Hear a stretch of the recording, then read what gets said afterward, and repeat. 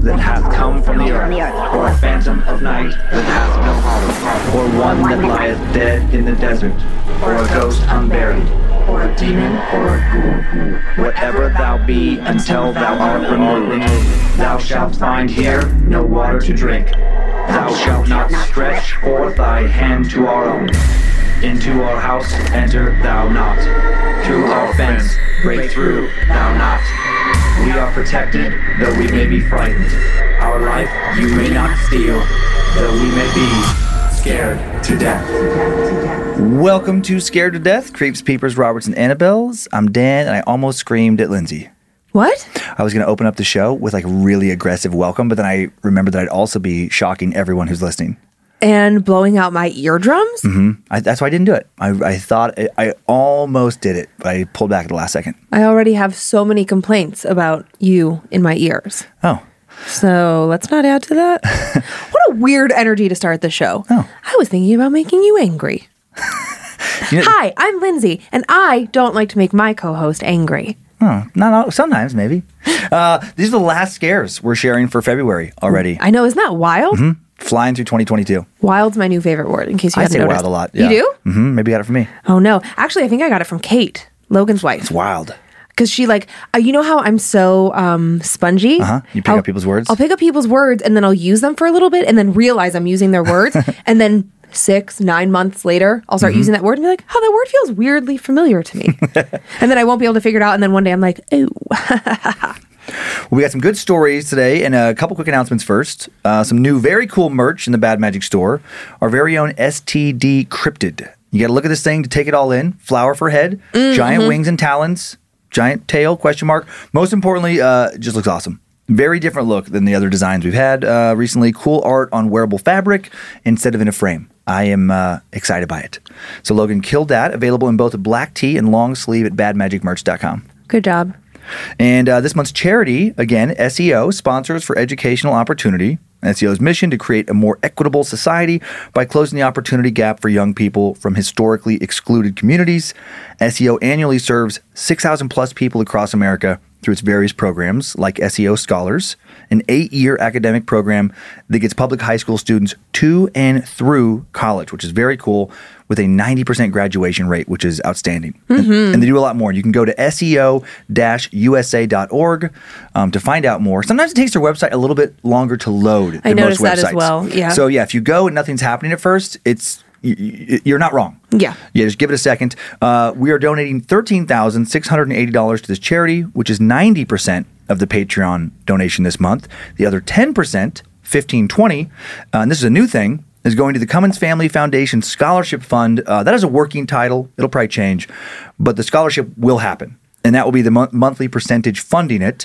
And by the end of the year, we hope it adds up to an amount that will really help, someone or multiple someones, have a lot of help with their education. Mm-hmm. Yeah. So we're just going to take 10% of the monthly donation. It's getting socked away in an account as we set up the foundation, as we set up the scholarship fund. It's complicated / not complicated, just a lot of legwork. Yeah. And, the goal is that we'll spend all of 22 putting money into that fund, and then these are scholarships that people will be able to apply for next year. And when it comes time to apply, we'll be sure to talk to you guys about all the qualifications. So just hang on to your questions. We'll get there, but we're in such early phases that, we don't actually have answers for you right now. So just hold tight and we will get there, and it'll be really, really cool. And thanks to Lindsay's mom, St. Joan, for working on that. Oh, St. Joan. Yep. We hired her this year and she's crushing it. Mm-hmm. She's awesome. She's so cute. She is. How many stories do you have today, Lindsay? 25. 25? Yeah. Wow. This is a lot more than normal. Yeah, we're going to be here for a while. I have 2. Okay. I have 2, not like last week when I said I had 2, but I actually had 3. Okay, I really a real 2. have 2. My first story, we have a something in a library. Mm-hmm. And I was trying to remember if we've had a haunted library story. I think somewhere, or a bookstore. I have a recollection of a college student somewhere. But I was loving that because we are rewatching Game of Thrones with Monroe. So we've been in that season 7 when they were in the monastery. Samwise is doing Samwell That's right. Samwise is a character in something. Samwell is doing his training to be Grand Maester. Maester. There we go, Grand Maester. Yes. So appropriate for my life. And then the other one is Haunted Mirror / reasons not to buy things from resale stores. Oh, yeah, like we've had a some of those. Goodwill kind of place. Or antique shop or whatever. That was one of the in early ones. One of my favorite ones we've had was the people who got the mirror from the antique shop, put it in their apartment, and then started seeing things behind them. Remember how creepy that was? No, that young couple. I've blocked it. I just flashed on it. That was one of my favorite stories. Was it a you story or a me story? That was a me story. Oh, that's probably why I've blocked it out. Because when I am like putting them together and editing and stuff, it stays in my brain more concretely because I spend more time with the story. Makes sense. Yeah. Plus your stories are. Ooh, wow. Just kidding. Your stories are great. I have two stories as well that both involve a haunted place. Both involve numerous people claiming to see or hear the same ghost or ghosts. In my opinion, the second story is scarier than the first, but they're both good.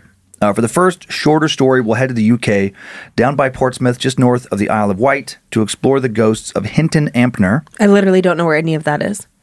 It's like southeastern UK. Okay. Yeah. Thank you. A story of hauntings that supposedly occurred back in the 18th century. Then we're going to go look into the crimes of Midwest serial killer Herb Baumeister, who buried numerous victims on his property in Indiana, just north of Indianapolis, just slightly north of Carmel. Did his murders trap numerous spirits on Fox Hollow Farm, the beautiful estate where he lived and very likely murdered. So it's a little true crime haunted place mashup, and this is a creepy tale. Okay. I'm having, I just need to say this out loud and then I'll feel better.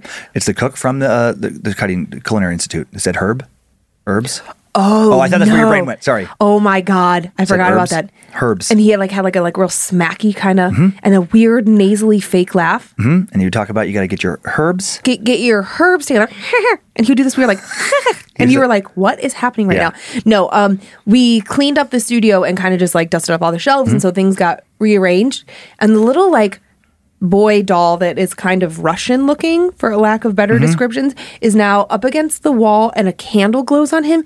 And I swear to God, he keeps looking at me out of his right eye. He's not. I know it's my imagination, but I really just am, after the show, I'm going to have to rotate him a tiny bit because between him and baby doll, I just see creepy eyes over there and I am not liking it. Well, you shouldn't talk about him like that in front of him. Hey guys, I love you. I think you're all really beautiful dolls and it's not your fault that I feel uncomfortable around you.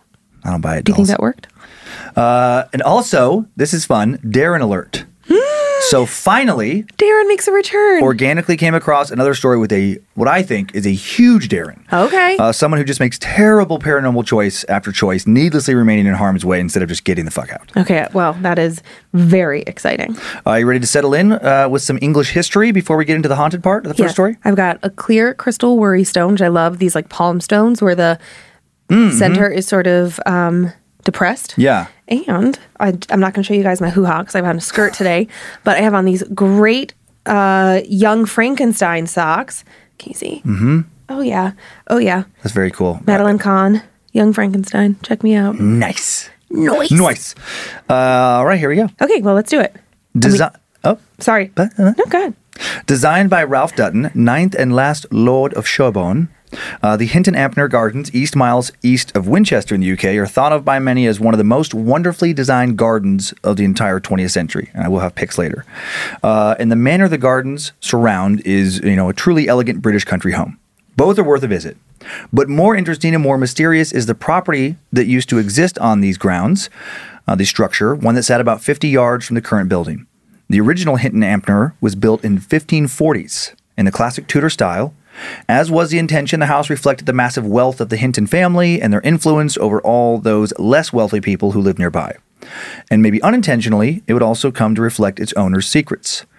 By 1597, the house was under the ownership of the Stukely family. Then in 1719, on the death of Sir Hugh Stukely, the estate passed to his daughter Mary, who married a man named Edward Stawell. When Mary died in 1740, Edward secretly took up with her much younger sister, Honoria. According to locals, the couple had a child together born out of wedlock, who mysteriously disappears soon after its birth. In the years that followed, Lord Stawell came to be widely regarded in the district as a notorious evildoer, and when Honoria died in 1754, the gossips considered her death retribution for some wicked and debauched events rumored to have taken place at Hinton Ampner. Though some have said that the wicked and debauched events were nothing more than your garden variety parties, as interpreted through some strict moralists of the time, others think some actual debauchery really did go on. They think people wouldn't have gossiped so much, wouldn't have attributed Honorea's death to evil doing unless something very dark had actually occurred. So what happened? Ritual sacrifice seems to be what was most whispered about. Was that how the child had mysteriously disappeared? After Lord Stawell died from a stroke in the house's parlor a year following Honorea's death, the house did seem to quickly become quite sinister. Time now for the tale of the ghosts of Hinton Ampner. Locals now whispered in hushed tones of strange sounds, heard echoing from within its walls in the dead of night, and of a figure of a gentleman in a drab-colored coat who was seen standing in the moonlight, looking out a window, his hands behind him, just like Lord Stawell had stood for so many years. By the end of the decade, it was well known that the house was haunted, and locals shunned it at night. Servants made sure to leave before dark, afraid of who or what they'd come across on their way home, more afraid of what they would encounter if they chose to stay inside the home after the sun went down.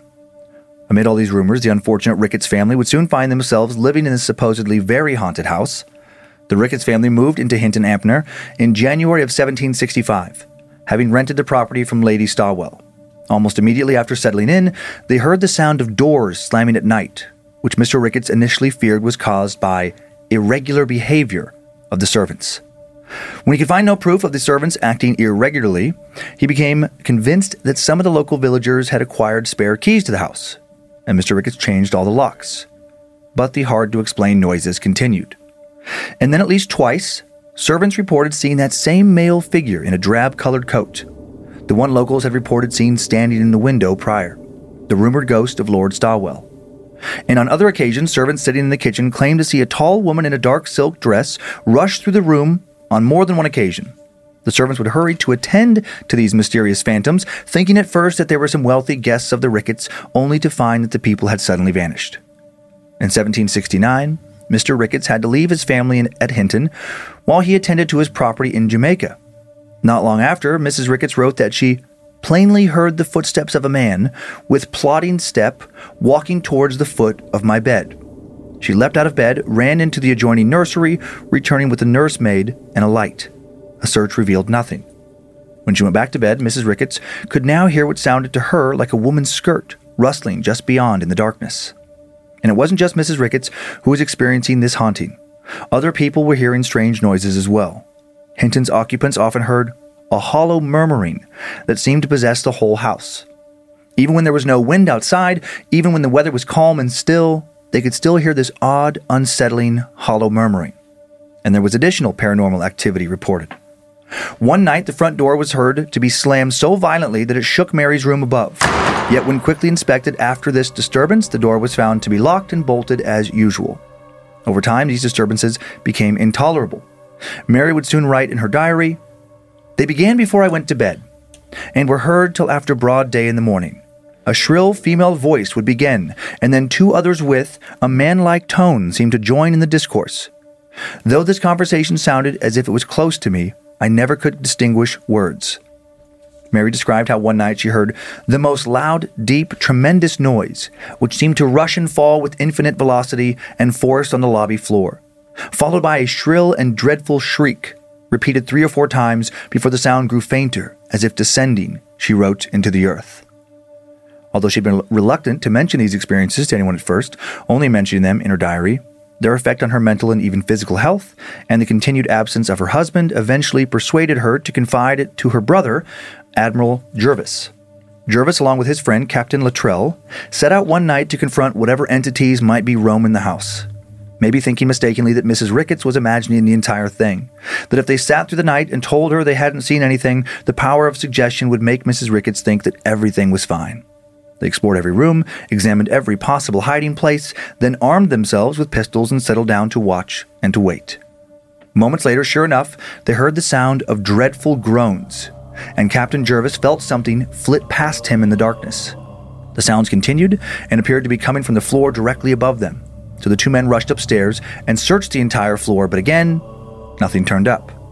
The next morning, Captain Jervis declared that the house was an unfit residence for any human being, He also refused to talk about exactly what it was he had seen rush past him in the shadows during his long night-keeping watch, or reveal what he'd heard mumbled in the darkness around him.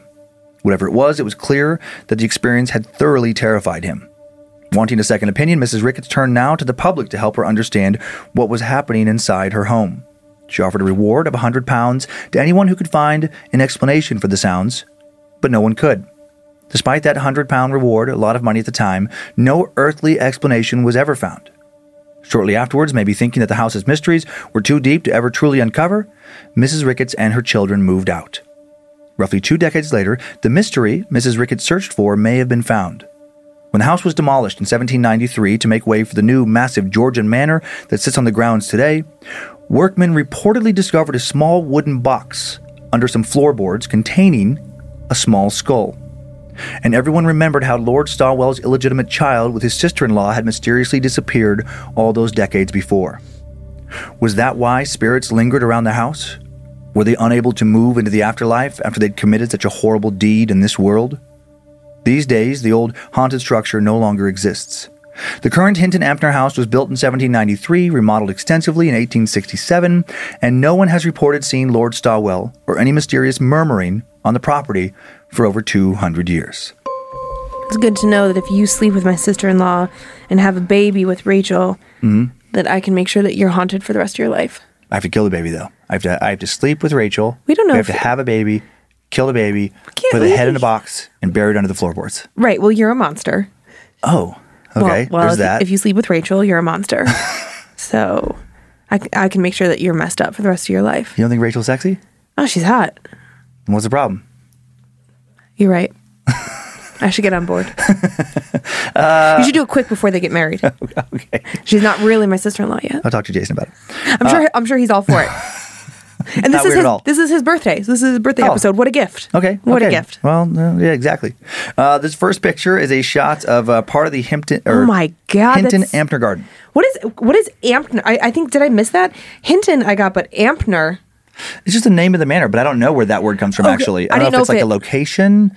It's because it's kind of out in the country. It's a country estate. Mm-hmm. It's not like in a town, but that's just what it's called. But I don't know where the that word comes from, actually. I didn't know if you were going to say like, oh, an Ampner is a blah, blah, blah. Yeah, I don't know. I didn't get that either. Well, it's stunning. And one of the things that I love most in life is a gorgeous garden like that.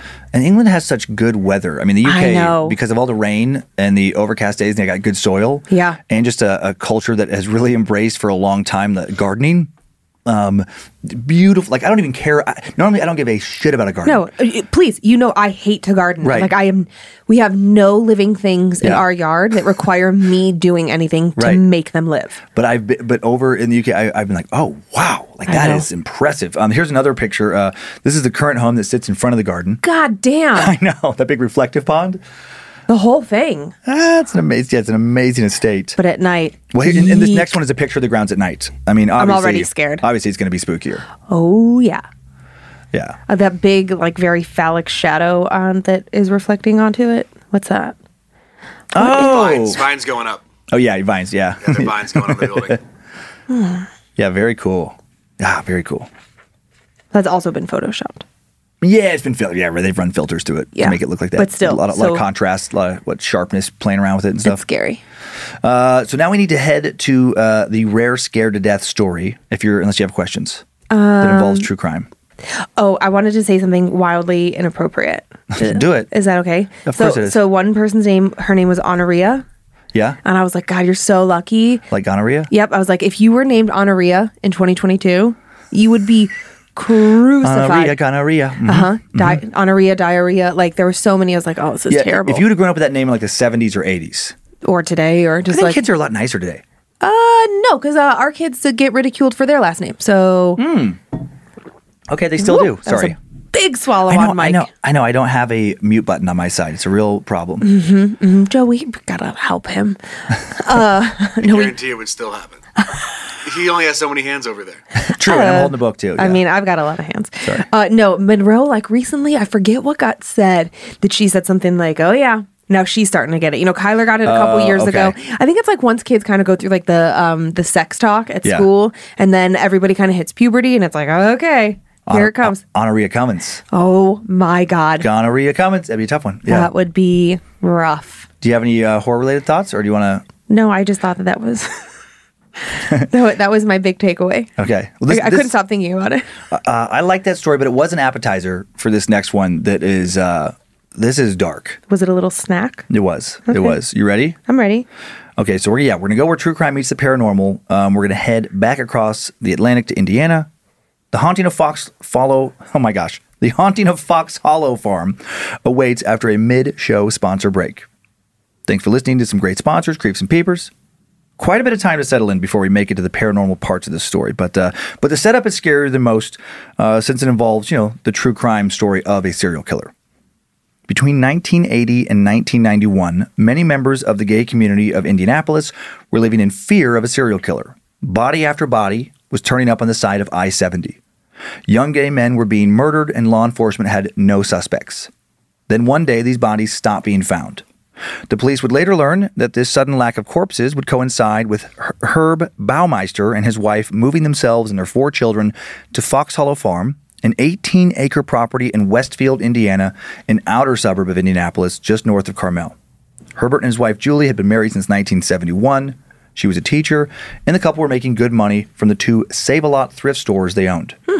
Both came from seemingly typical middle-class backgrounds, but Herb's childhood was not typical.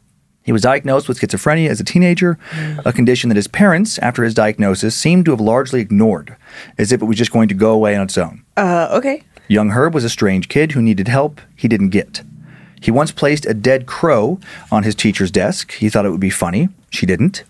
He had a strange fascination with urine, constantly asking his classmates if they drank their own urine, what it tasted like.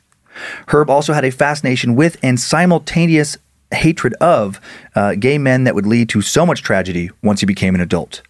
Before he'd bought those Save-A-Lot thrift stores, Herb didn't appear to be on a path towards the kind of financial success that would allow him to buy a beautiful 18-acre estate. He'd had trouble holding down jobs, had been fired several times, once fired for sending Christmas cards to colleagues with sexually explicit images depicting men in drag on them, fired from another job for urinating on a letter addressed to the local mayor. Oh my God. By the time Baumeister's family moved to Fox Hollow, he seemed to be on the straight and narrow. He was a normal-seeming, father of a respectable middle-class family, a family that had just moved into a large, beautiful Tudor-style house on a huge piece of property. No one had any idea that those bodies that had been found along I-70 were his murder victims.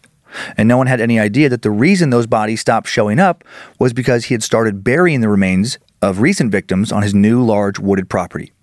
In 1994, Herb's teenage son discovered a human skeleton on the family property. He told his mom, Julie, about it. Together, she and her son investigated, found a whole pile of bones in the woods on their property not far from the house. Holy shit. Julie confronted her husband, Herb, about it that night. He said the skeleton was a cadaver that his father, an anesthesiologist, had once used for practice, and that the other bones belonged to his father as well. Julie didn't believe him. How could she have? That's not a well-thought-out lie. Why would Herb take a skeleton his father had once used and randomly hide it out in the woods by their house? Julie was suspicious that something nefarious was going on, but she had no idea where the skeleton had really come from, and Herb talked her into not reporting it to the police. Oh my God. Then in November of 1995, a young local man came forward about a 1992 encounter he'd had in Indy with a dangerous man. He'd met a man who'd introduced himself as Brian Smart at a downtown gay bar, and Brian had invited the young man back to his house. Then, while the two were swimming in his indoor pool, he said that Brian had tried to strangle him, but he didn't report the incident when it happened. For the next 3 years, he never saw this guy again, but then Brian returned to the same gay bar in 1995, and this time the young man took down his license plate number, Smart, gave it to the police. The police investigated, discovered that the car was registered to, of course, Herb Baumeister. The police suspected that if he'd attempted to kill one man, he may have attempted to kill others, that he may have been successful at killing others. So the police approached Herb, asked him about some missing person cases, and then suspiciously, he refused to allow them to search his house or property. Sadly, they didn't have enough evidence on him to get a search warrant at that time. But then just the following year, June of 1996, while in the midst of a messy divorce, his soon-to-be ex-wife, Julie, did allow detectives onto the property to search for human remains while Herb was out of town. Julie was divorcing Herb partially because of his increasingly erratic mood swings and strange behavior. Again, he had untreated schizophrenia. Also because of that pile of bones she had found. And now her husband was a suspect in several disappearances, and she knew he'd refused to allow the police to search their property in the past. She was now certain that Herb was the killer they were looking for, and that those bones belonged to some missing victims. She asked her divorce lawyer to contact the sheriff's office to ask them to conduct a search. What they'd find was even worse than she'd imagined. The police found not just the remains of one person or two, they found literally hundreds of human bones scattered around the woods surrounding she and Herb's house. They found more bones in a nearby creek on their property. Holy shit. Most of the bones were damaged by animals or seemed to have been burned. Many were still intact. There were enough bones for the police, there was enough bones that the police estimated they belonged to at least 11 victims. Possibly many more than that. It was impossible to identify all of Herb's victims, but several missing men were now finally located. Herb got wind of the property search while out of town, fled to Canada.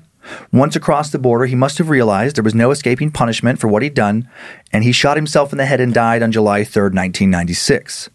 Herb left a suicide note, but made no mention of the dead men. In June of 1999, the police found 9 more victims in streams along I-70. All are believed to have been killed by Herb Baumeister. In total, the police believe that Herb killed at least 21 men and teenage boys. They think he picked up most of them from gay bars in Indianapolis. And of the identified remains, strangulation was determined to be their primary cause of death. No trial would ever take place, so he is listed as a suspected serial killer online, but everybody familiar with the case knows that he did it. With Herb dead, the case of a serial killer had been closed, and a new haunting seems to have been opened. Some now firmly believe that the spirits of some of his victims, and perhaps the spirit of Herb himself, are not resting in peace and still reside on Herb's old property. Time now for the tale of the haunting of Fox Hollow Farm. In May of 2009, Robert and Vicki Graves purchased the Fox Hollow Farm property. The house was originally listed at $2.8 million. They paid $987,000. Oh, boy. Big red flag. Big red flag. Some of this price drop can be attributed to the real estate crash of 2008, but not all of it. The property's history surely had a lot to do with it not selling for anywhere near the original asking price. The house had been remodeled since the days of Herb Baumeister and now boasted 9 bathrooms and a library. Still had that indoor pool. The couple were excited to move into the house they thought would be the perfect home for themselves and their 2 young boys for many, many years to come. Lots of land around it. It was a dream house.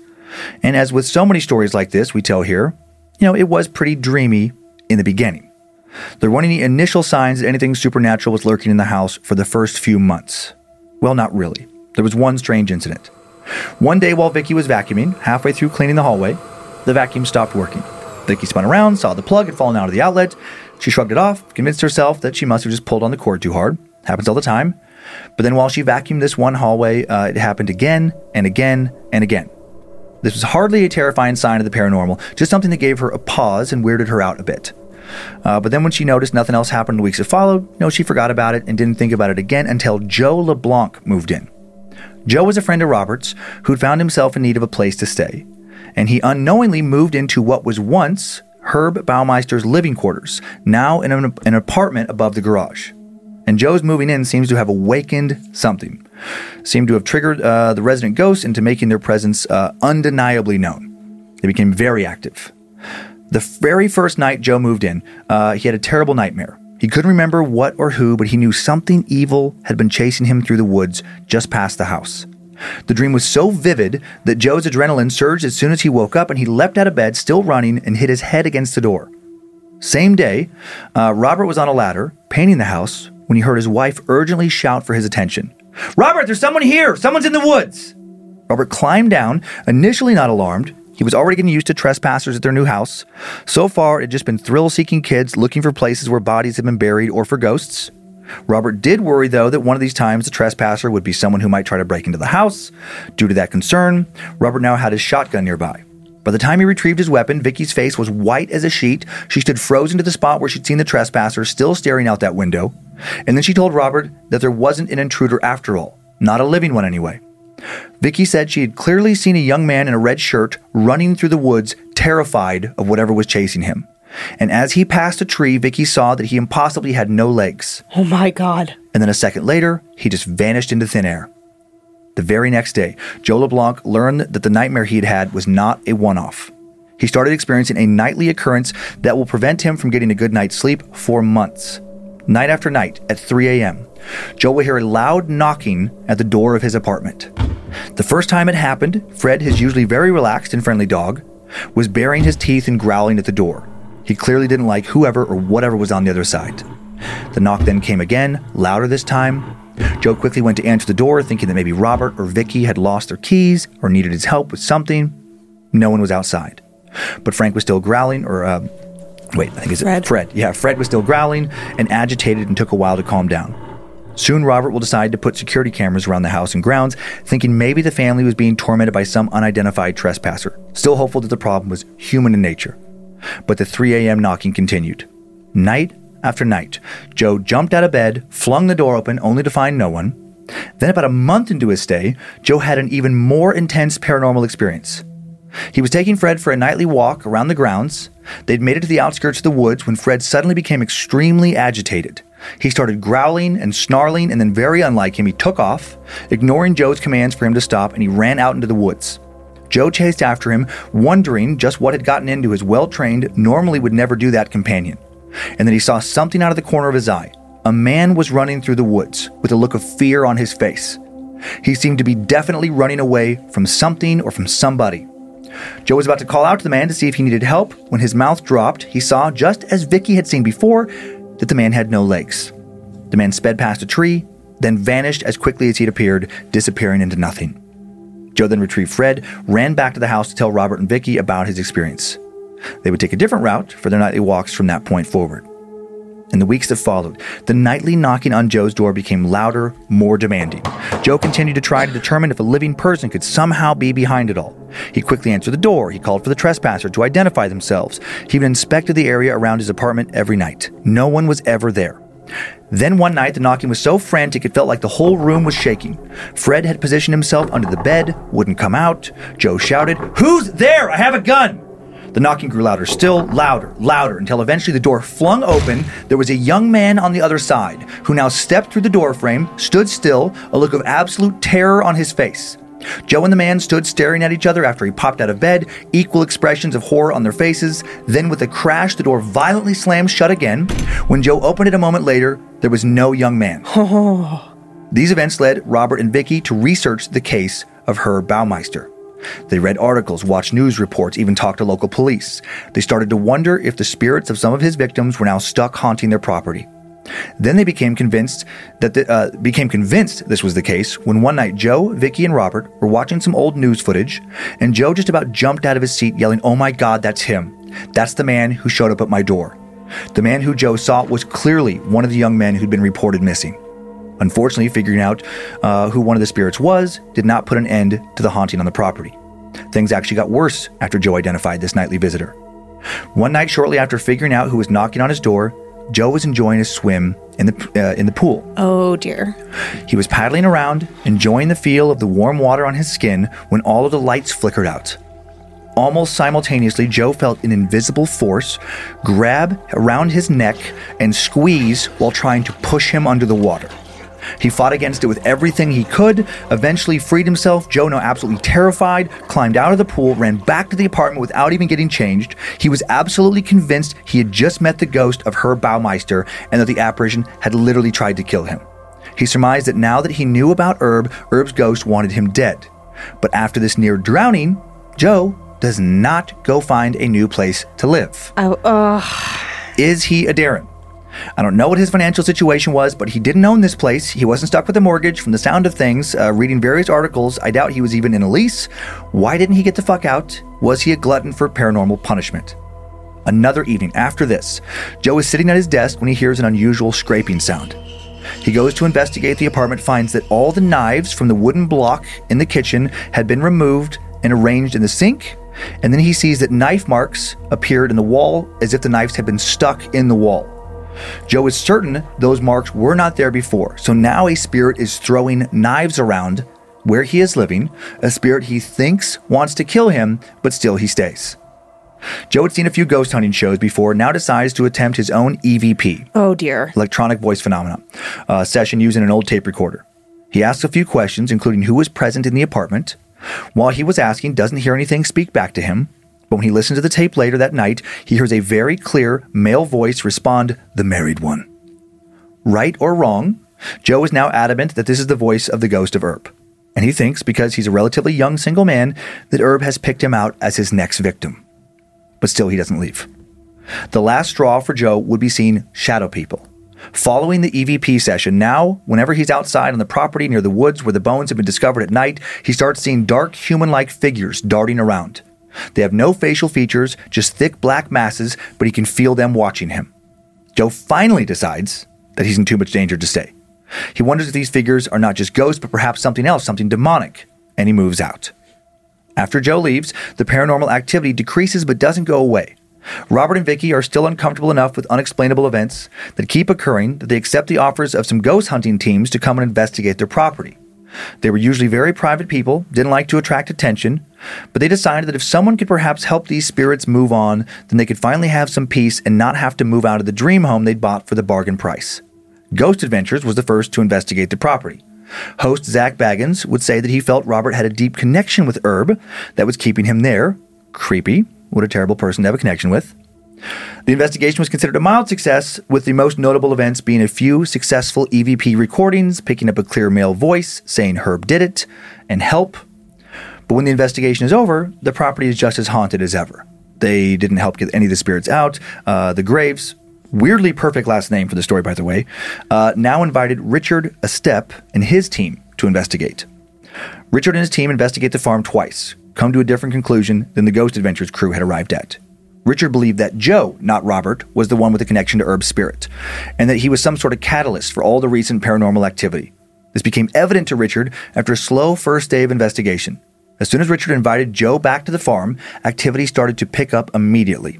His team suddenly experienced the feeling of being poked, prodded. They felt invisible hands grab them in various places. They also found, this is terrifying, an underground tunnel in the woods with the word bones carved into the wall. After leaving Fox Hollow for the first time, Richard and his team consulted a Catholic priest, invited a psychic as well named Brian Sanders to come along for the next investigation. The priest claimed that the farm was not haunted by Herb at all, but by an inhuman demonic entity pretending to be Herb. Psychic Brian was of the opinion that 7 entities haunted the farm. Herb, 4 of his victims, a Native American spirit, and an elemental. And he claimed that the investigations were causing the spirits to become upset and the reason for their unrest. The second investigation turned up more solid proof of the paranormal. This team caught an apparition on one of the monitors coming out of Joe's old closet. Also came to the conclusion that the spirits were either not willing or could not communicate in a way that would allow the team to help them move on, and the team finished their investigation by recommending to the Graves that Joe stay away from their property forever, and that if they wanted to keep living there, they should conduct further they should not conduct further investigations, hope the spirits will settle back down and leave them be. Robert and Vicky took the advice. They refused to allow any more people to investigate paranormal activity on their farm for many years. With Joe gone, the paranormal activity, though still present, was apparently now mild and benign. The family still lives there today. As far as I know, no spirit has returned to knock on any doors or attempt to drown anyone in the family's swimming pool. They're Darren's as well. I know, that's some insane activity. That's insane. And also, we know that money is not an issue if they're buying $1 million property that was originally 2.5. Yeah, they could probably very likely turn a really good profit on it. Yeah. Yeah. Ugh. Okay. Joe was making me crazy. I mean, for me, the reason I wanted to label him as a Darren, or did label him as a Darren, was after the pool incident, which followed a few months of nightly knocking and being terrified. So if you're having nightmares, some spirit is waking up night after night. You're seeing weird shit in the woods. Well, and that tries to kill you. And the spirit comes through his door. Right, comes through his door and the knives, and he still stayed. I love that it's the shadow people that send him over the edge. It's like, that's the thing? That's the thing that made you leave? Not the knives, not the almost being drowned with the lights going out, not with some thing coming into your apartment. Fucking shadow people? The pool. My God. I mean, it's like something tried, if you're claiming that something just tried to drown you. Right. And you're like, oh, no, I'll just hang around. Yep. And you do this research and you think like, oh, that's Herb's spirit and he wants me to be his next victim. And you're like, just go to bed on the property. It'll be fine. It'll be fine. Me and Fred will be okay. Oh my gosh. What an idiot. Yeah, he seems like a real idiot in the story. He was an idiot. I also wonder, and I don't know, I mean, you didn't touch on this, and I don't know that it was revealed anywhere in your research, but I wonder if Joe was gay. Maybe not. Maybe not out, But because if that was Darren, if that was Herb's that was his MO type for sure. Yeah. It makes me wonder, like, or was it just that Joe was a single guy, and so in Herb's like spirit side, he can't differentiate heterosexual people from not. Right. So maybe he had a look that attracted him to him. Right. Like maybe he was like more effeminate looking, or maybe he was just like non-binary. A bear, or who knows? He could have been whatever Herb's preference was. Right. Because I didn't compare a compilation of like photos of his victims. Yeah. Compared to what Joe looked like, because I couldn't find a photo of Joe in articles about it. There was like photos of the graves, like some of them, and obviously there's a lot of information about Herb specifically and the true crime side of things. Yeah. But I don't know if that Joe guy happened to look like the victim, and I don't know if he had a specific type. Right, or if it was just gay men. Right. I don't know how the look factored into it. Okay, 2 questions that you probably don't know the answers to, but I'm going to ask anyways because they're in my mind. Is there any chance that Herb himself was gay or bisexual? Like, why gay men? Yes. There is a strong assumption that he was not comfortable with his sexuality. He was closeted. Because there was, and I don't have the number. I think I do remember, this is a random, but I remember I didn't focus heavy on the true crime side since that's not what we do here, but I did have that thought of like, this could be a Time Suck episode. Yeah. But I'm 99%, I apologize if I get this wrong, but I'm 99.9% certain this is right for this case, that there was, in an article I read, his wife, after all this was done, said, because it stuck with me because it's such an odd number, that over the course of their marriage, they had sex 6 times. And a couple of those times, she got pregnant. So clearly, there was some sexual dysfunction going on, and you combine that with his anger and hatred towards these men, and he's inviting them over there's in a romantic way. Right, there's the connotation that come over and hook up. Yeah, and there probably was hookups, I would have to assume.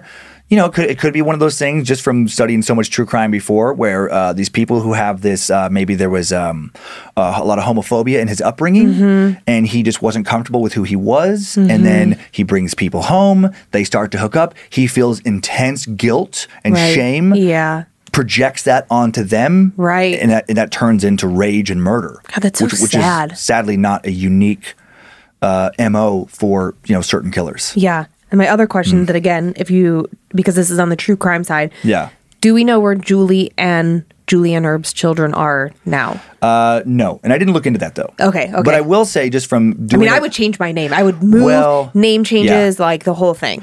And there is a lot of that, just from, again, doing so many true crime episodes on Time Suck. That's very common. Are you trying to promote your show, Time Suck? No. But it's very common. It's very common for, once these people are arrested, for the family to get real quiet, leave the area, and quite often change their name. And I can't blame them. No, I mean, if I put myself into Julie's shoes, I need so much therapy. Yep, and you want to protect your children. Yeah, I need. From oh my god, taunts. I need so much EMDR therapy. I need so much DMT, shrooms, just new neural pathways that disconnect me from that. And then I'm changing our name and I'm putting my kids into therapy. Yep. I mean, it's just so fucked up. Yeah, hopefully because as a kid, there are so many things that are hereditary in our lives, and mental illness can be hereditary, all of that. If I'm Julie and Herb's kids, I'm worried all the time that those kids are suddenly going to have a moment of snapping. Well, because schizophrenia in men, that's usually the onset, right, is in the teen years? No, I think it's kind of you know what? It's been so long since I looked into that specifically, but I know that there can be onset. I always thought it was in your late 20s to mid 30s. Oh, I thought it was late teens to mid 20s. You might be right, though. You might be right. And there's, I think there's different forms but I know that does happen a lot. If it's not the most common, I know it's very common for onset to happen, in your teen years. Yeah, in your younger years. Yeah, I mean, just so fucking sad. And so sad that it was untreated. And I wonder if Julie knew that he was schizophrenic. Since it went undiagnosed and untreated. I would imagine. Well, she might have just thought he was an odd guy, but maybe she kind of liked that. Maybe she enjoyed someone who was, hard to get, kind of a little emotionally aloof and... People make strange romantic choices all the time. Oh my God. Okay, I had this weird thought, the spirit running through the woods. Back to Game of Thrones. I immediately flashed on Ramsay Bolton and that fucked up game he would play where he would send people running into the woods and then send his dogs and he himself would go out and hunt them. And I just thought oh my God, Herb That's probably what he either his victims were trying to get away and running through the woods, or he was like, go ahead, and then going after them. Yeah, I don't know. Much. That's like Robert Hansen, other killer, the butcher baker. He would do that to people. Oh yeah. Also, it got very cold in here during that story. Did you feel that? No, but I get the chills. I kept getting really, really, really cold. When I was working on that one, I was working on it alone, like in the house in a little bit, and I kept getting, like cold. Well, it's a dark story. It's a dark story, both paranormally and on the true crime side. It's really sad. Mm-hmm. And, to me, like the saddest part, well, two sad parts, is like that Herb was never treated for his mental illness. Yeah. That is just so awful. Yeah. Because it's not like, I highly doubt that he never went to a doctor for other things like the flu or... Sure. Right? So it's just like so sad that we're just so ignorant to various mental illness things, or that we're so ashamed of it, the stigma around it. It's like... It's not to say that he would have been okay, but he at least could have been medicated. And it just feels like this all could have been prevented. Yeah. So there's that part that's really sad. And then on the paranormal side, what makes me so sad is it's like, did no one ever, it sounds like they never had anybody come in and try and like actually cleanse the house based on those investigators coming saying, oh, just kind of ignore it, which is fucking stupid. I cannot believe that was advice. That second team, yeah. Yeah, I'm like, what are you talking about? Get a spiritual healer in there. Clear the energy. Give all those spirits, including Herb, the ability to move on to the other side. Let them go. Release them. Like, smoke cleanse it. You could plant crystals all the way around the perimeter of the house. Like, you could have made that home like better, I just feel bad for those people that died in horrific ways. And I wonder if, and I know you didn't touch on this and you probably don't know, but like the bodies that they found, I wonder if they were ever able to contact, or the bones that they found, contact the families and say like, hey, we found your son. I think so. I mean, yeah, like the identify. I was looking for closure. Yes, some of the victims were. I mean, I'm sure they were able to notify, the next of kin. I hope so. But there were a lot of they were not able to identify all the remains. So then there's a large pool of missing people. So you can just kind of speculate, was perhaps this missing person, was that one of their bones? But they did not identify all of the remains. And I would bet the people who are unidentified are the people haunting the property. Yeah, and they just want to be. It's like, what is it, Teresita? Oh, Teresita Basa? Basa. I was going to say Teresita Bonita, and I knew that wasn't right. Chiquita Bonita? Chiquita Banana. That they just want to, they want it solved. They want to go home. Mm-hmm. Yep. That was fascinating. Fascinating. Yeah, do you have pictures? Or no? Yeah, I do. Sorry, yeah. we just talked a lot. No, that's okay. The first story was, first picture, is Herb. So this is Herb Baumeister. He looks a little bit like Ted, like Hope and Ted. Oh my God, he does. He does. Friend we know. This next one is Fox Hollow Farm. So, pretty, it's been cut up since, like, there's, the property is no longer 18 acres. Oh, it's been parceled out? Yeah, which is great financial strategy, but it still has a lot of the woods around. This next one is, the beginning of a large patch of woods near the farm. And then, 18 acres is a big piece of land. So there was a lot of woods around there. Yeah. And then this last one is that ghost hunter of the second team, that Richard Estep, conducting an EVP session in that pool. Indoor pools, man. Does anybody really have those anymore? I'm sure. Very rich people, but indoor pool. All right. Mm-hmm. I'll take an indoor pool. Yeah, if you got money in Indianapolis, it gets pretty cold there in the winter. It's about like here. Can I have an indoor pool? No, we don't have the room. We don't have the property size. Yes, we do. No, we don't. We don't need a garage. Oh, okay. Well, you're the one who uses it, so Ew. It's going to affect you. I probably can't store stuff in there anymore then. That's a wild story. I feel like that's really going to linger in my head because it just feels it's so plausible. Right? There's all kinds of unsolved murders all the time. Mm-hmm. And then years later, it's like, oh my God, that was actually part of a string of murders. And it all comes out later. And I don't know what it is. It's just very sticky. Mm-hmm. Do you want to tell me about your squish guy this week? I got Dracula. It's too bad you don't have Frankenstein, because it kind of would have gone with my socks. Oh, yeah. You should have thought about that. Oh, man, I should have. I know, he's cute. Does he smell? Is he scented? He is. What does he smell like? I don't know. I have a hard time identifying scents. Oh, okay. Probably like fake chocolate. Because I feel like that's kind of the plasticky smell. Okay, do you want to go to a library? I do. I love libraries. Me too. You do? I've told you that before. I used to work at one. Oh, when you were in college, right? Mm-hmm. It's funny. I made a note to ask that of you, because this story is about a college kid working in their college library. Okay. Well, So- could have been me. Is this your story? It's my story. What do you Back have? at the Foley Center. Do you have a favorite library that you've ever been in? No, I liked the Santa Monica Library a lot. But no, I don't have like one that really sticks out. I mean, I did like the Foley one that I was at, that's at Gonzaga. Yeah. Very nice library. Have you ever been were you ever in the Central Library in LA? No. Oh, in downtown LA, it's like this 1920s Art Deco building. It is so cool, and it is very cool. so massive. It's my all-time favorite library. I mean, I've never been in libraries in another country, but like, me either. which would probably be amazing because Yeah. they're so old. But such a cool library. All right, well, let's find out what's going on at Okay, let's this do it. library. Let's get started on this tale of a college kid with a title of a story called The Lost Musician. Okay. To the king and queen of spooks, scares, and sarcasm. Good morning, kids. I've been a longtime fan since the beginning, back in 2016, Oh, when my wow. brother introduced me to Time Suck. We've been avid listeners ever since.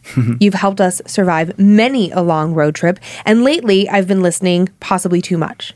Do you have any idea what it's like to wake up in the morning and go to get ready and just hit play on your phone to suddenly have Dan yelling, "Fuck me in the ass," in your ears? Sincerely, your sanity. I hope that is not how you. Sincerely, for your sanity, I hope that is not how your daily lives go. But honestly, with you two, I wouldn't be shocked. But with all this listening, I finally decided it's time to send in my own story. Now, onto the tale of the lost musician. I've always considered myself to be a ghost agnostic, mostly as a joke, but also because I don't know if we will ever come to a point where we can truly grasp and understand ghosts, their realm, and their connection to ours. It's a running joke with my friends who once dragged me off to a ghost town tour in Montana, of all places, where I remained staunchly skeptical despite the best efforts of the tour guide. In fact, I laughed outright when one of the members of the group excitedly showed me a picture he had taken of a house where in the window he claimed to see the face of a child looking back at him. Looking at this photo, and knowing where I had been standing in the dark that night with a hat and a dark jacket on, I knew my own face looking back at me in the reflection when I saw it. That being said, I still want to tell you about what happened at work this past summer. I work at a prominent Christian university library nestled in the Rocky Mountains. We house the largest collection of viola music on the West Coast and a special section of our collection donated by an incredible viola player after his death. This collection is housed in the care of our department, and throughout the day, and especially at night, we make sure that the area is clean, secure, and locked with the lights out to prevent light damage in the collection. And this section of the library has long known to be haunted. I didn't believe it at first. Certainly, this collection has the air of something much older than the rest of our library. Dark wood-paneled walls, antique furniture, tucked away in a forgotten corner of the library, holding more than 6 million items. It's very dark and every academia nerd's dream. But the vibe is what's weird. For starters, the room was always a solid 10 degrees colder than the rest of the library. And the custodial department insisted that the circulation to the room from our heating vents was just fine. Then there were the chairs. I worked frequently as I'm trying to put myself through school without taking on any student loans, and I guarantee that one too many time those chairs were in different places when I opened in the morning than where I had left them the night before at closing. This still wasn't enough, however, to convince me. I was more than happy to intentionally find excuses to not believe in what I was seeing. That was until one night when I was closing by myself. It started out so painfully normal, I still sometimes have a hard time believing it. It was the middle of summer in a university library, and I guarantee there are cemeteries more lively than my department that night. I hadn't seen another soul in nearly 3 hours, and had been busy working on several graphic design templates for my department for a display on the research I'd been doing for nearly 6 months. Faintly, I could hear what sounded like violin music just on the edge of my hearing. I didn't think much of it. Our department head and music librarian had an office right next to our help desk and rather frequently would play classical music quietly while she worked. On a night such as this, when there wasn't a soul to be seen, it wasn't unusual for us to be able to hear it on the other side of the wall. So like I said, I didn't think much of it. The night wore on, and finally, I went to go close up the viola archive and lock things down for the night. As I rounded the corner, the sound of the music increased in volume. strangely clear, as though I could hear every string creaking on now what I realized was a viola. It stopped when I entered the archive. It was cold. Too cold for the scorching summer day that it had been. Immediately, I wished for a jacket as I went about my duties, slowly shutting off the lights before locking the door behind me. Then I moved up to the harp archive to do the same thing. Now let me explain this. The harp archive is located just on the other side of the wall from the viola archive. This is a large set of double doors connecting the two rooms that are kept locked at all times. But the doors aren't set well, and there's a gap about an inch under the doors and a half-inch gap where they connect. Stepping into the harp archive, I glanced around and seeing it was unoccupied, simply hit the light to turn it off and lock up. I turned to do so, however, and suddenly I was struck by a glow that shouldn't have been there. Squinting, I could see that there was a light on in the viola archive, where I had just been, where I am certain I had turned off all the lights. It simply didn't make sense, and that I had skipped one. I'd been working this job for nearly 3 years, and the number one basic rule of document preservation was, and always will be, no light exposure. Weirded out, but not overly concerned, I walked a little closer to see which light was on. Then, as I got closer, it happened. Under the door frame, shadows shot out as someone or something took clear and deliberate steps in front of the door from the other side, pacing back and forth. The shadow moved as the figure walked, and then again, much more clearly now, I heard viola music. Distinctly, I got the feeling that I was witnessing something I wasn't supposed to see. But I'm a curious kid, and if something was hiding out in the archive after hours, I wasn't going to be exactly thrilled. Peeking through the crack in the door, I could just make out the silhouette of a man in clothes, about a century out of date, pacing back and forth as he played the viola. It wasn't more than a glimpse, but it was enough for me. I'm not an idiot. Having done my civic duty and making sure it wasn't a student, it was clearly time for me to get the fuck out, and I was more than happy to do so. If the donor of the library's collection of viola music wanted to have a late-night practice session from beyond the grave, well, hey, I wasn't going to be the one to stop him. Whatever it was, it didn't feel malicious, but I never liked the idea of being attacked by something I couldn't fend off with my fists.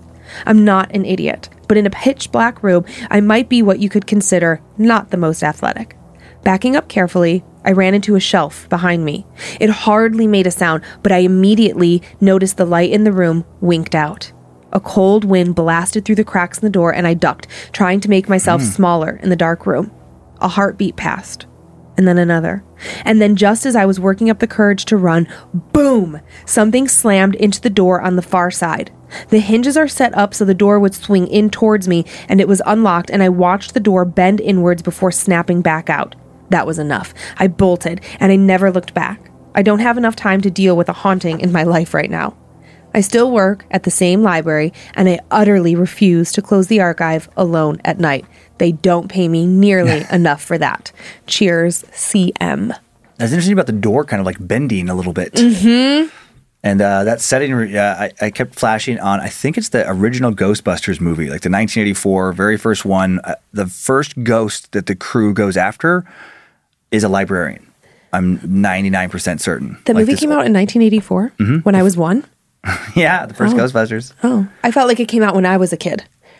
Wow. I mean, I believe you. You have a weird memory. But there's like, I can picture like the apparition. She like looked like an older lady. She's like, working on the books or whatever like that. Was she like the librarian? I can't remember like when they caught her, if she was like the former librarian, probably. But then like became like this crazy monster like when agitated. But that movie scared me. Yeah, I can see that. Yeah. Like, when you see it when you're a little kid. Yeah, Slimer, he was the comic relief, but there were some other spirits that were not as friendly. No, they were not kind.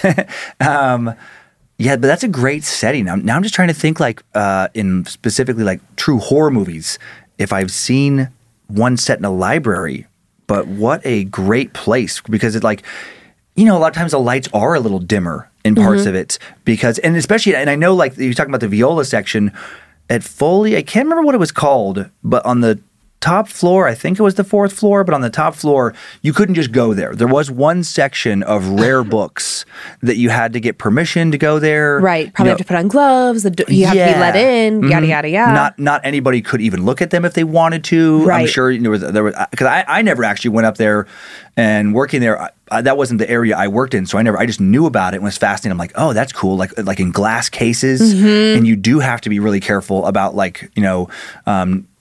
airflow and light. It's just like a museum. Yeah. So those rooms are going to be darker.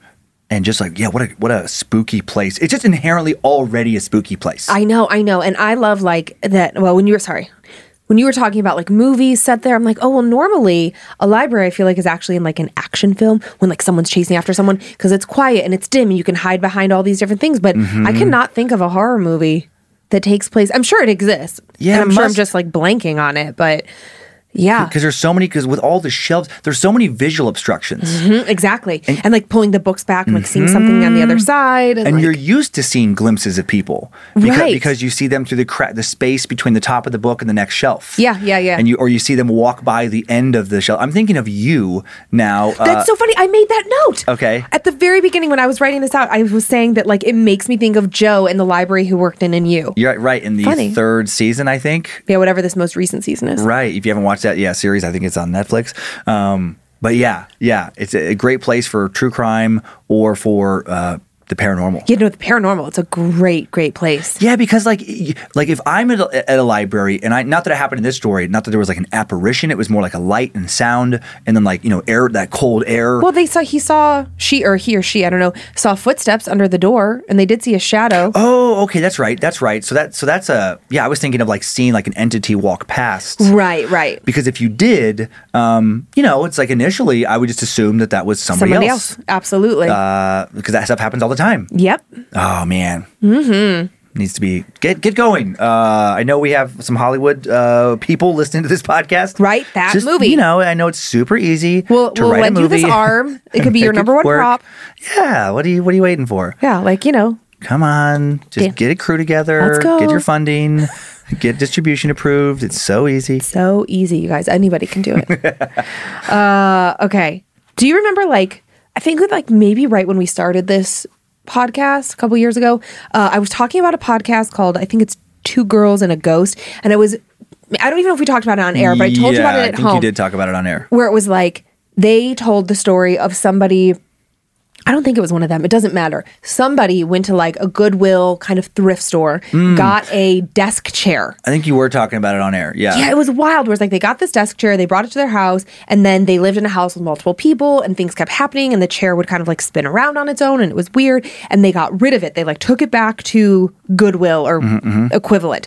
And then from their apartment, they could see like across to another apartment, and within weeks, if not months, the neighbors across brought home the exact same chair, and then they would see that chair sort of like spinning towards their room. It was very weird. Yeah. And that person who bought that chair then went on a trip with I guess before the neighbors bought it, before they got rid of it, had gone on a trip to like Vietnam or something. Like that was like their parents' home country, and they'd gone there, and they were in a store, and some random person comes up to them and is like, there is something attached to you. And I just remember that story freaked me out much that I was like, I was already afraid to buy vintage antique things. I love the idea of it, but it scares me because of things like that. And this story took me right back to that, shit, you do not buy things that you don't know where it came from or the history of that item. Yeah.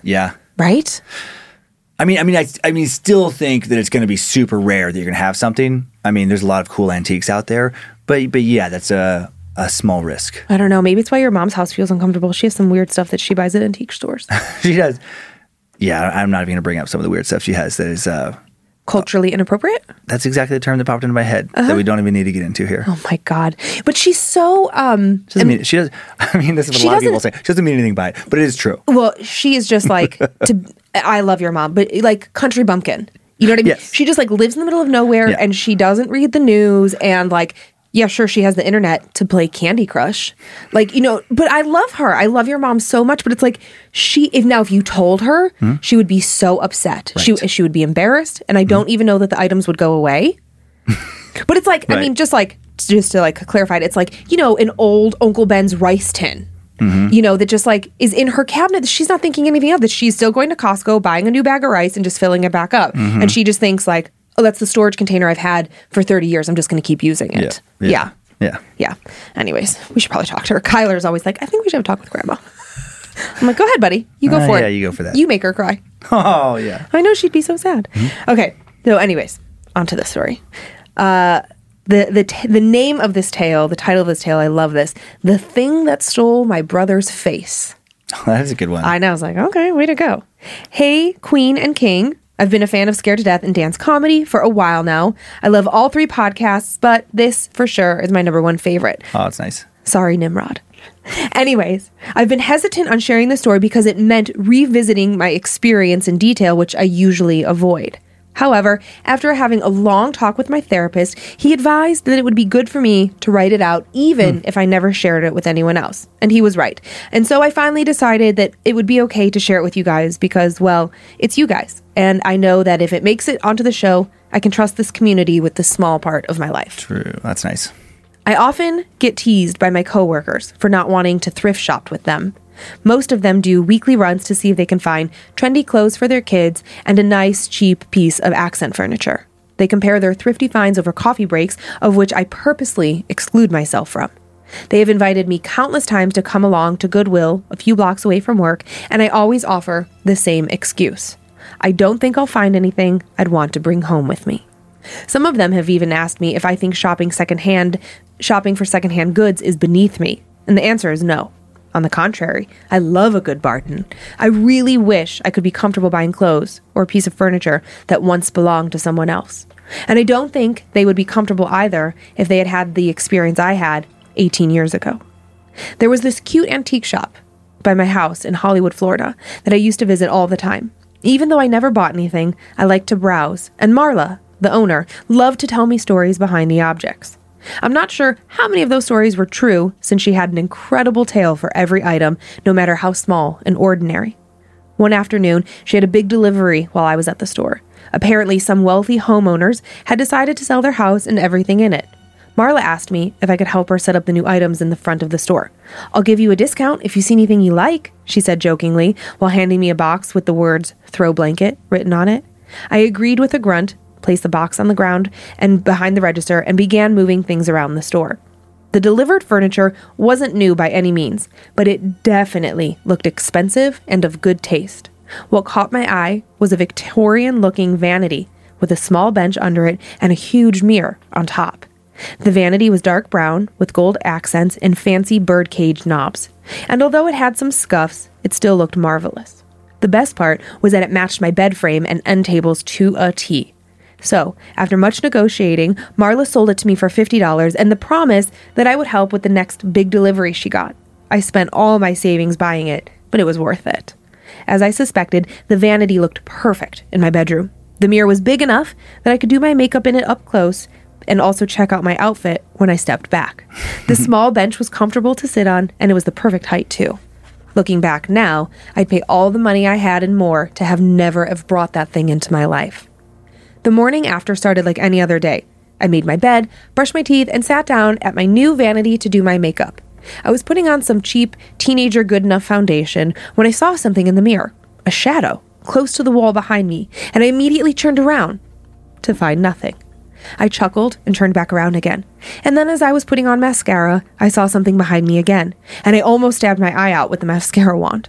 This time, I fought the urge to turn around. I put the mascara down and looked intensely at the shadowy shape behind me. I could see its edges move in a motion that reminded me of whatever's inside a lava lamp. I saw a human body start to form, then a face. My throat knotted and my stomach sank as I saw the misty eyes meet mine in the mirror's reflection. It was the face of my deceased brother. Whoa. Michael, my older and only brother, passed away suddenly when I was a young girl. He'd been involved in a fatal car accident. His passing had devastated our family. He was so young and so full of life, a true kind soul taken far too soon from this world. I kept my eyes locked on his face. My brain was scrambling to make sense of it. And then suddenly, my bedroom door flung open and one of my sisters came barging in, asking to borrow something. After one look at my face, she asked me if I was okay. No, I said. I think I just saw Michael. He was standing behind me. And of course she didn't believe me. I don't think I would have either if the roles were reversed. That night, after I came home from school, I sat and stared at the mirror for a long time, but nothing happened. The next morning, though, as I was putting on makeup, I saw the shape, and once again, it had my brother's face. I was thinking of all the things you're supposed to feel when you're in the presence of a spirit or something like that. But the air didn't change, and I didn't feel anything off in my room or any bad energy coming from this thing. The more I looked at it, the more I convinced myself that maybe it was my brother. Maybe he just wanted to say goodbye, since we'd never had the chance before he passed. And so I began talking to it like I would have talked to my brother. And every morning, I would wake up excited to talk to him once more. My parents and sisters questioned who I was talking to, and when I responded that I was chatting with Michael, they said, "Oh, that's sweet. You tell him we said hi." This went on for weeks. I told him even on the days, I would see him even on the days I was running late, and I only had time to catch a glimpse of him in the mirror. Then, after about a month or so, things started to take a bad turn. I would get sick for a few days, a lot of coughing, a fever, and then the symptoms would go away for a few days, and then they would come back again. For a bit, my parents thought I was faking it, and that I just wanted to skip school. Finally, they took me to the doctor after the symptoms didn't go away for a whole week, and I was diagnosed with the flu. They gave me some medication and did some blood work, and after the results came back normal, but I was still sick, my parents doubled down on me faking the whole thing. They contacted my school to see if I was having any issues that would have made me want to avoid going in, but I was actually a good student and had no problems with my classmates. Meanwhile, my health continued to get worse to the point that I would rarely leave the house. The highlight of my days became talking to Michael every morning. 4 months had passed when my mom decided that we should pay a visit to the nearby church. You know, saying a quick prayer wouldn't hurt, she said. To this, I opened my eyes as wide as I could. My family had never been the church type, and none of us were even baptized. My mom especially didn't like talking about religion. She had said no God would take a child away from her mother's arms so soon. And I couldn't disagree with her. As soon as we walked in the church, I immediately started to feel better, like I could take a full breath of air again. We all sat down in one of the pews. My parents bowed their heads and began praying. I didn't really know what to do, so I kind of just sat there, looking around, trying not to make contact with the other churchgoers. I must have looked like a fish out of water because one of the priests immediately came over to me and politely requested to sit next to me.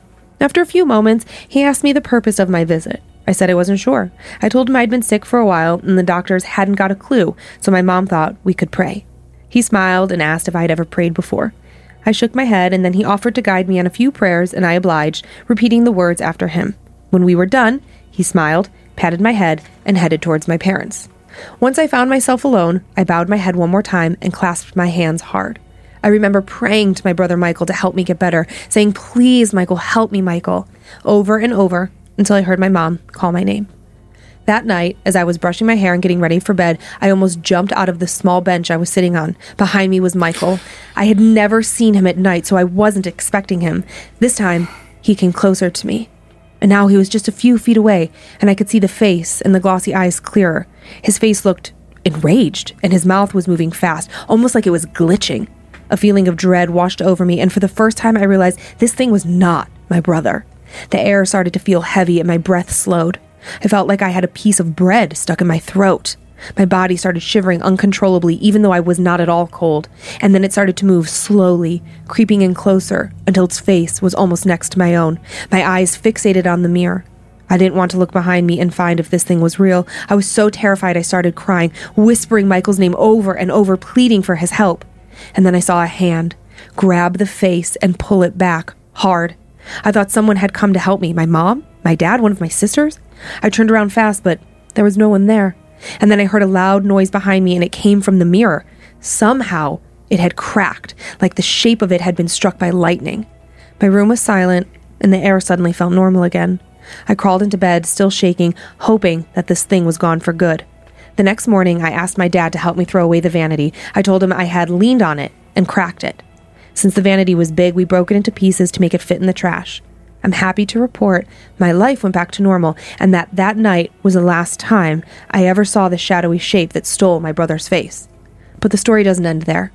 Fast forward a few weeks later, I came by Marla's shop and casually asked her if I could have any information regarding the previous owners of the vanity. When she asked why, I told her I'd found a few personal effects in one of the drawers and wanted to ask if maybe they had wanted them back. She gave me a name and a phone number. Hello? A woman's voice spoke from the other end of the line. Hi, yes, I'm sorry to bother you, ma'am. I got your phone number from the shop to which you sold some of your furniture to a few months ago. Yes, what is this about?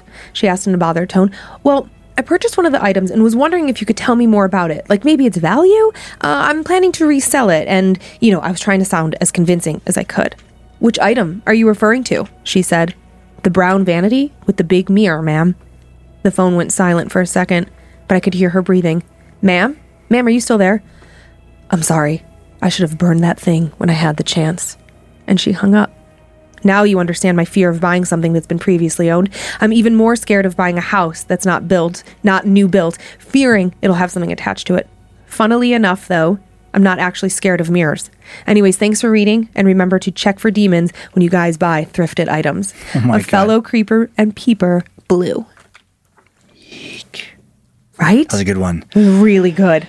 That's such a weird phenomena. Like I just always think like the longer the show goes on, I just like trends, the literary, I guess you call tropes or whatever. But like it is interesting that people who claim to also like oftentimes be unfamiliar with like the horror genre or whatever will have some experience, and then the story they tell ends up kind of like falling into this category of a lot of stories with similar characteristics. And that whole like demonic attachment thing, what a terrifying thing where, like these entities will behave in similar ways. And the biggest one is like manipulation. Right. Starts benign, approaches you with the, often like preys on grief or, loss, and, approaches you with the voice or the appearance of a deceased loved one.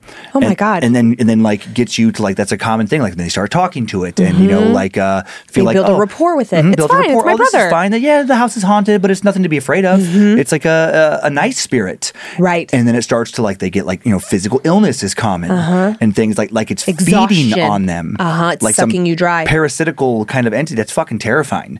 And then like, when you try to get rid of it, when you try to like break the attachment, turns, malevolent and malicious. It's like, yee, that is fucking creepy and scary. I know. And that's why, like, oftentimes people say, even if you think it's good, you have to, we've talked about this. There have been feelings, vibes, energy in our house, both good and bad. And no matter what, I'm always asking it to leave because the fear is that it may feel good now, but it might not feel good later. How terrifying if that is true, that there are these entities in some dimension, outside of ours, perhaps like overlaid on top of ours, that like are looking for little windows into this world and they want to like manipulate and, not outright just like push you down the stairs No. or something. They want a slow burn, Yep. slowly like pull you into madness or slowly pull you into just, misery. It feels like they're smarter than we give them credit for. Yeah. Which leads me to, fuck these things okay, are. Joe Paisley. Let's just talk about this. Last night, Joe wasn't feeling great. And I just wonder, like, there is something in your house, like, is it trying to get your attention? Like, are you actually not feeling well, or is your little friend trying to get you? It was friends, plural, the little spirit children. Joe, I was in the kitchen again, so we'll see. See? Maybe I get rid of that thing. Maybe, like, your heart started, like, going crazy last night because your spirit friends are trying to attach to you, or you haven't given them enough attention. Like, maybe you guys should like do some smoke cleansing tonight. Talk to Aaron. Maybe Monique was wrong. Maybe they're not like harmless little kid entities. Maybe they're appearing that way. Oh my God. Thanks, guys. You're welcome. Yee. Anything else that's going on? Joe, listen, I just think like cleanse the house tonight. You know how to do it. Aaron knows how to do it. And just like, maybe put like some black tourmaline in your kitchen. I keep it in our kitchen. It's just saying. Okay, I'll give it a go. Okay. I'd rather do that than die. So we'll go with that. It could also be long COVID, but like, let's be realistic. It's probably a ghost. Jeez, let's be realistic. It's probably a ghost. That's like a great quote. Let's be realistic. It's probably a ghost. That's a great quote. Can we get that on a t-shirt? Do you know a guy? Yeah, I think we could find a guy. We can find a guy. Do you want to do some Annabelle shout-outs? Yeah, do you want me to do them first or you? I'll go first. Sure. Okay. I would like to thank the following Annabelles for supporting us on Patreon, making our donations and our scholarship fund possible. Daniela Rios, Michelle Davis, Brinley Grace Michelle, Annie North, Leslie Garcia, Pterodactyl, good one, Nick Raharby, Chance Hansen, Sunny Yancey, Sam Crisp, Tom Kessler, Tina Barry, Krista Delfosse, Josie Morgan, Nathan Newman, Crystal Roberts, Cassie Risberg, Addie Aguilar, Sandy Segovia, Lewis Herbert, Valerie Morales, Your Worst Nightmare, birth name, Jared Falanesby, Nikita Gabdeyev, Linda Montano, Christopher Guilford, Marcy Ruiz, and Allie Clark. I would like to also thank the following Annabelles. Space Kitten 101, birth name, I'm sure. Jennifer Valdez, Noah Fitzpatrick, Brianna, a.k.a. Pandy. And there was an exclamation point there. So I got a Pandy is very cute. April Loving, Kylie Kaluza, Donna Orlando. Somebody, signed up for this level of patronage for this joke, I'm certain. Poo Stain Butt Sweat. Gross. I hear Logan laughing. That's my favorite when all of a sudden I just hear a burst of Logan. Someone is happy that that name made it onto the show. Heather Rios, Jenny Osland, Gianna Valdemar, Thomas Harden, or Valdemar, Crystal H., Jonathan Smith, April Penny, Kelly Joe, Alex Flowers, Rachel, Patricia Guido, Jenny Nelson, Morgan Drake, Rudy and Ebony, either Villarreal or Villarreal, Ressa Jessup, Bobby Bisky. It's missing a vowel, but which could be intentional. It's intentional because I looked it up because I was like, oh, did I misspell that? Nope. Okay, like Icelandic, some kind of Norse name or something, perhaps. Bobby Bisky. And Jasmine Stewart. Good job. And I have the following spoopy shout outs. Now I don't know if this is Alexis or Alexic. I should have asked you how to pronounce your name, but to Joseph from Alexic, happy birthday, happy anniversary, and I love you. To Brandon from Mackenzie, happy belated birthday. To Barbie from Kendra, happy birthday. To Ashley from Stephanie, thanks for being amazing. To Bobby Q from your daughter Becca, thanks for being such a supportive dad. To Megan from Jocelyn, you're a badass, and I can't imagine my life without you. Aww. And to Lauren from Randy, happy birthday. That's awesome. Boom, boom. That is our show. Thanks for continuing to send in your personal tales of terror to mystory@scaredtodeathpodcast.com. You can email us for everything else at info@scaredtodeathpodcast.com. Thanks to Logan Keith and Liz Hernandez for their work on social media, and to Logan again for running badmagicmerch.com. Thanks to Joe Paisley for producing and directing today, Zach Cohen for custom sound bed creation, Heather Rylander for organizing the My Story emails, and to our book editor, Drew Atana, for helping format the listener stories you hear each week. Thanks to producer Sophie Evans for finding today's first story, and thanks to Sarah Finch and Olivia Lee, both worked on the second one. Enjoy your nightmares, creeps, and peepers. Do not be a Darren, and hope you were scared to death. Bye.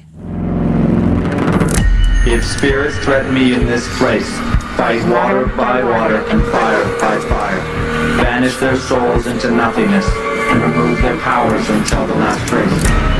Let these evil beings flee through time and space. Evil may pass through, but has no home here within, scared to death.